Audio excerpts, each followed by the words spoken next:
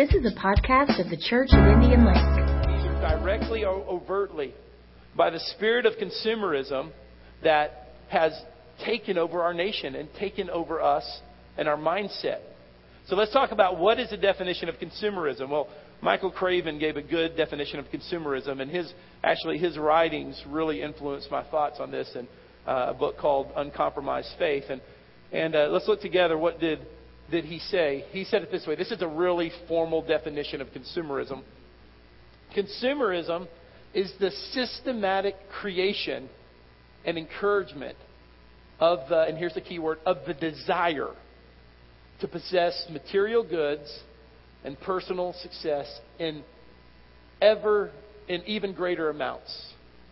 So that's kind of a very broad definition, a big definition of what consumerism is. And the point is, it's the desire that is never satisfied.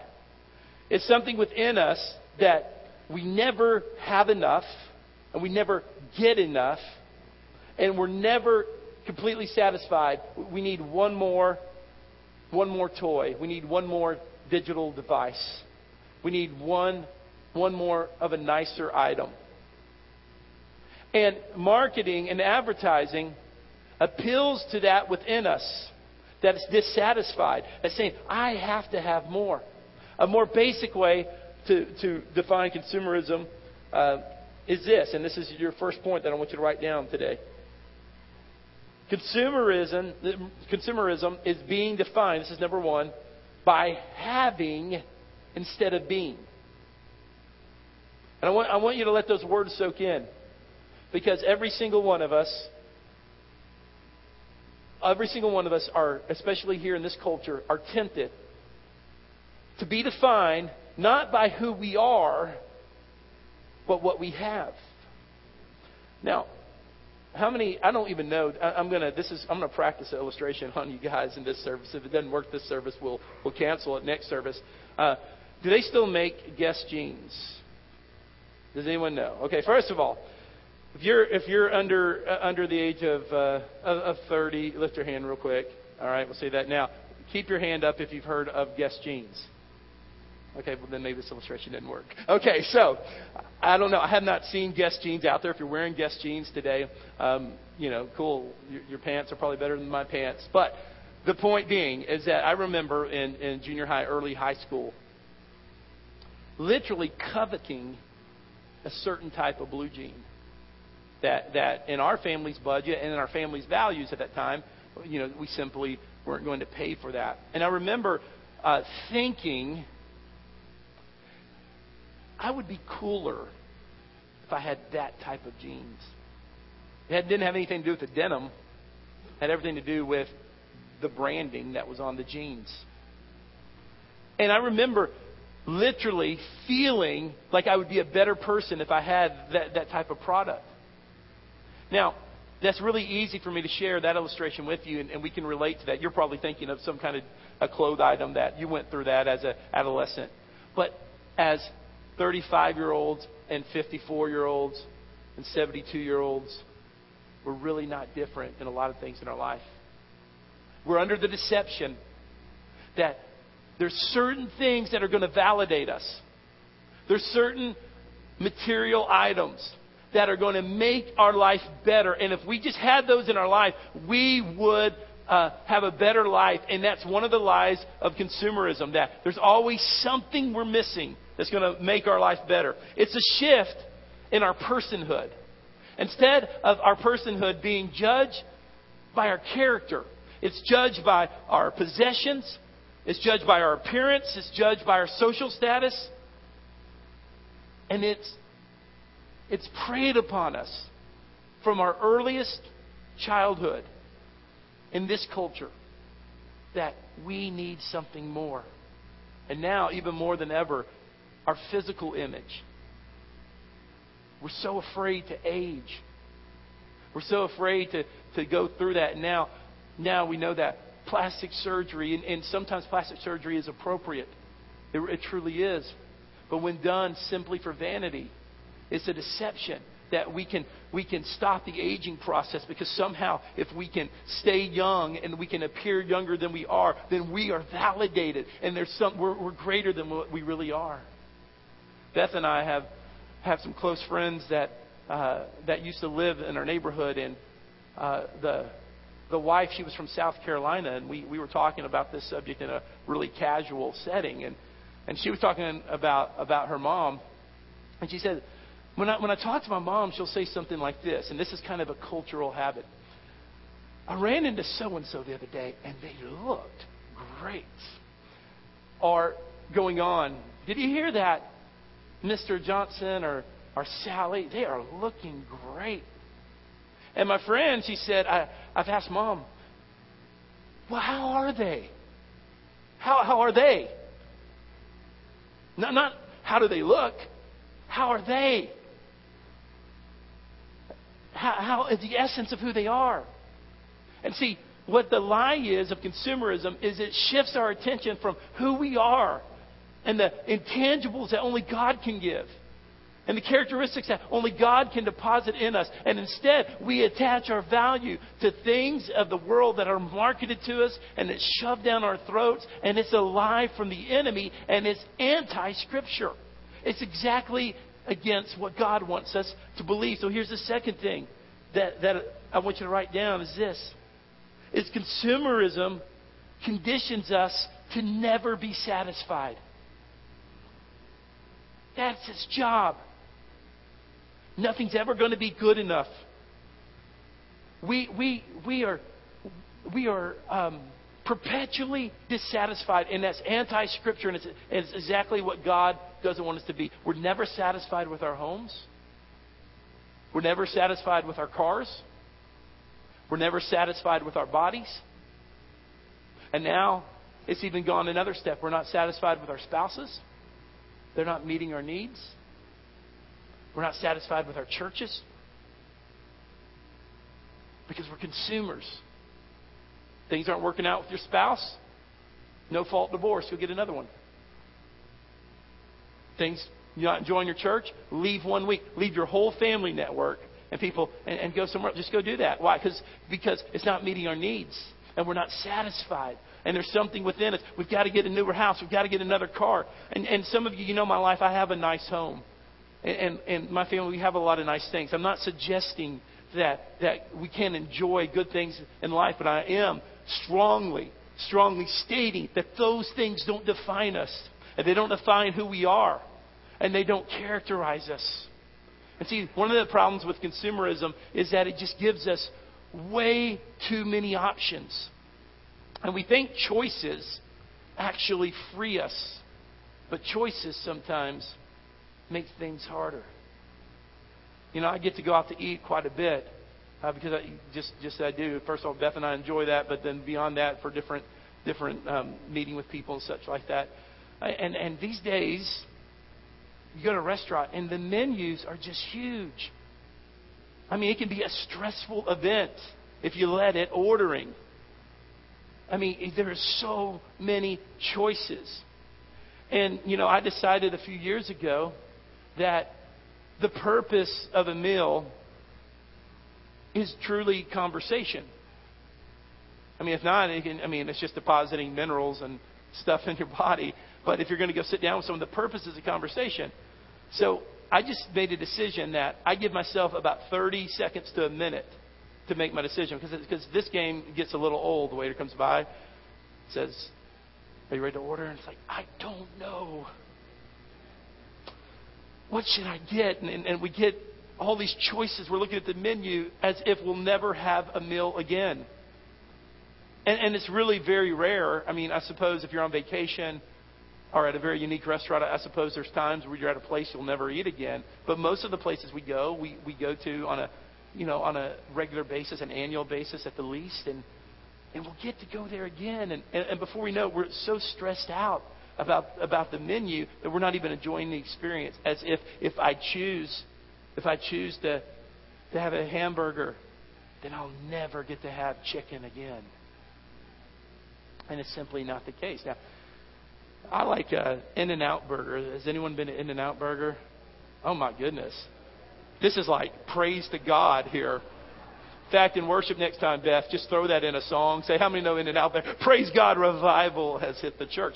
But I did trick you there. Sorry. In-N-Out Burger is a West Coast chain. And you go to In-N-Out Burger if you haven't been. And it's really a good company for a lot of different reasons. The type of ingredients they use, the way they treat their employees. But what I like about it is that their menu consists of hamburgers, fries, and onion rings.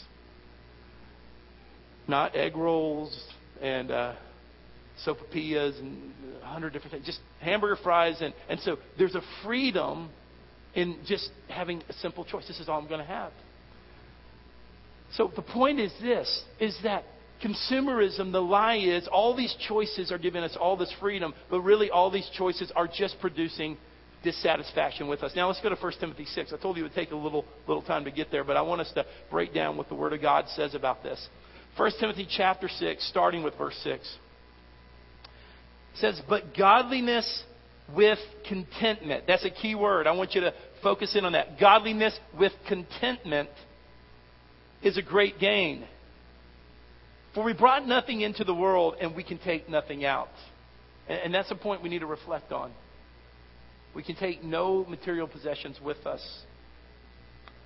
Verse 8, but if we have food and clothing, we will be content with these. I want you just to do something with me. Let's look at verse 8 again. I want you to repeat these words with me. We will be content. Let's say it together. We will be content. Again, we will be content. Hello, sorry about that. Wow. I felt like my life was falling apart. It was just my microphone. But that is the heart of this scripture. Is an attitude that I want you to pick up from this teaching today. That we will be content. And some of us need to look ourselves in the mirror and say that I will be content. Or this family will be content.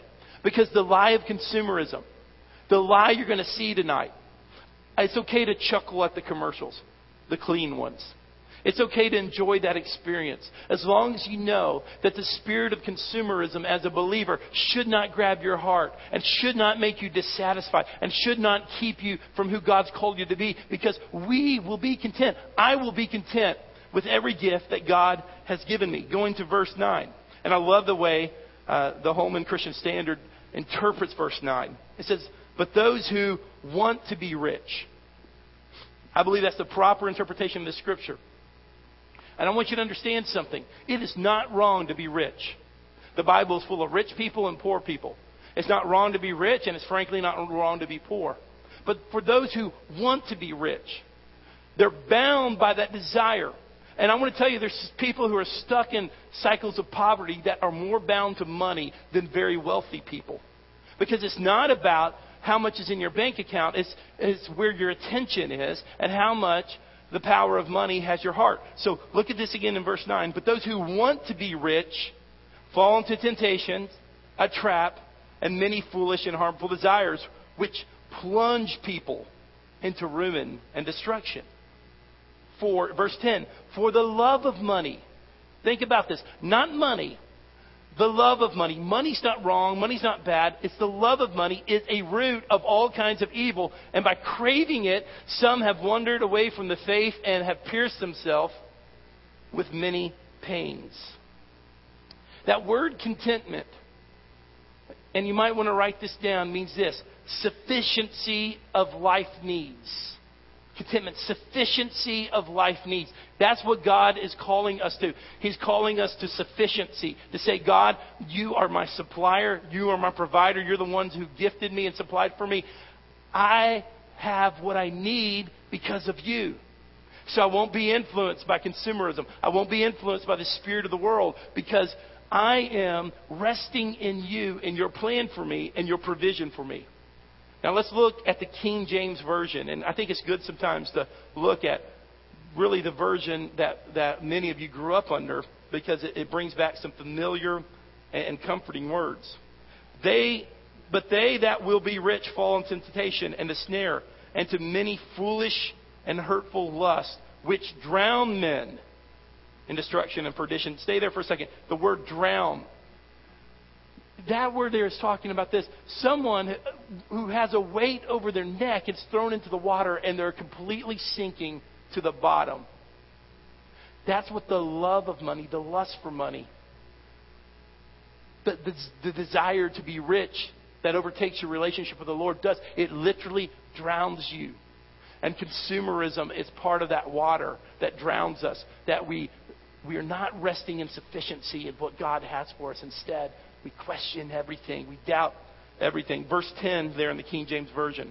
For the love of money is the root of all evil, while some coveted after, they have erred from the faith and pierced themselves through with many sorrows. The word coveted, what you think about that word? The word coveted means this, to stretch oneself out to grasp. So it's not talking about possessing the money. It's talking about continually to grasp, to covet. I don't have enough. My life's incomplete. If I get one more thing, a little more money, a little more status. If I just lost more weight, obviously losing weight's a good thing as far as our long-term health. But if you're doing it just for vanity and say, I'll be a better person and I'll be a more significant person if my body image reflects what everyone else thinks it should be. And we're always grasping instead of being. Say, God, this is who you've made me. This is who I am. And God wants us to rest in that. He wants us to know who He's made us. See, riches are not either good or bad. It's all about the attitude. Here's the last thing I want you to write down. Consumerism erases the distinction between Christians and unbelievers. It erases the distinction between Christian and unbelievers. There are few things that really distinguish us, and I believe consumerism does. If we as the church base our significance on material things for who we are, that's one of the things that makes us no different from those in the world, those who don't know Christ. There should be an inner satisfaction within us. There should be an inner rest to say, because of who Christ has made me and what He's done for me, He's all that I need. I have all that I need. That daily, as I walk with Him, I'm becoming more like Christ. I'm becoming more reflecting His image and His purpose. And there's great, great joy in that. There's great, great rest in that. You see, America, we have exported many good things. We're one of the greatest nations. Of course, I'm an American. We are the greatest nation that's ever existed. I have no trouble saying that. And our greatest exports have been individual freedom and individual liberty. And we've exported education. And we've exported missionaries. As a sending nation, our country, the churches of this country have touched the world. But today, we're exporting consumerism. And that's why the church needs to be a voice, a contrary voice. Because all over the third world today, that there's people, poor people who think, if I just drink the right type of soda, or if I get the right type of shoes, I'll be a more significant person. And that's a lie from the spiritual perspective. And we're exporting that. We've totally abandoned our values. And because communist China is a great market, and it's a great place for imports and our exports. Now, our government has totally ignored that they have human rights violation, including oppressing Christians. Why? Because consumerism has become our God. And it's all about the bottom line, and it's all about the buck, and it's a sad, sad thing. But as God's people, we have to have a different perspective of that. And at least we can't solve all those problems on a macroeconomic level. But we can say that in our church, we're going to have a culture of acceptance. We're not going to judge people by what type of car they drive into the parking lot or what type of clothes they wear in this building. We're going to create a culture where everyone is loved for who they are, made in the image of God, defined by His presence, defined by His destiny. And as churches in America begin to let people see their greatness, then we'll push back the darkness of consumerism. And we'll make a true difference. I'm going to invite Beth to join me up here. And I want us, as we realize that Jesus called us to live humbly. In Philippians chapter 2, verse 5 through 8, he said this. He says, make your attitude that of Christ Jesus. So you understand this is a direct call that our attitude should join Jesus. who existing in the form of God did not consider equality with God as something to be used to his own advantage. Instead, he emptied himself. Think of that phrase in verse 7. He emptied himself by assuming the form of a slave, taking on the likeness of men. And when he had come as a man in his external form, he humbled himself by becoming obedient to the point of death, even the death of a cross. I'm going to ask our ushers to begin to position themselves, because I can't think of a better way to push back the spirit of consumerism than to go to the Lord's table. God has called us to simplicity. Simplicity is a beautiful thing. Simplicity in how we make our choices, and how we live our life, and how we spend our money, and how we judge cultures. Simplicity is a powerful thing because it makes us more and more focused on Jesus and His sufficiency. And that's what He wants us to do today. Our ushers, in just a moment, they're going to pass out the elements of communion. I want you to hold them. And in just a few minutes, I'm going to come back. And today we're going to pray together. We're going to repent together. And we're going to center on the cross. We're going to center on Jesus, because He's everything we need. Prepare your hearts and hold the elements until I come back. Thank you for listening to the podcast of the Church of Indian Lake.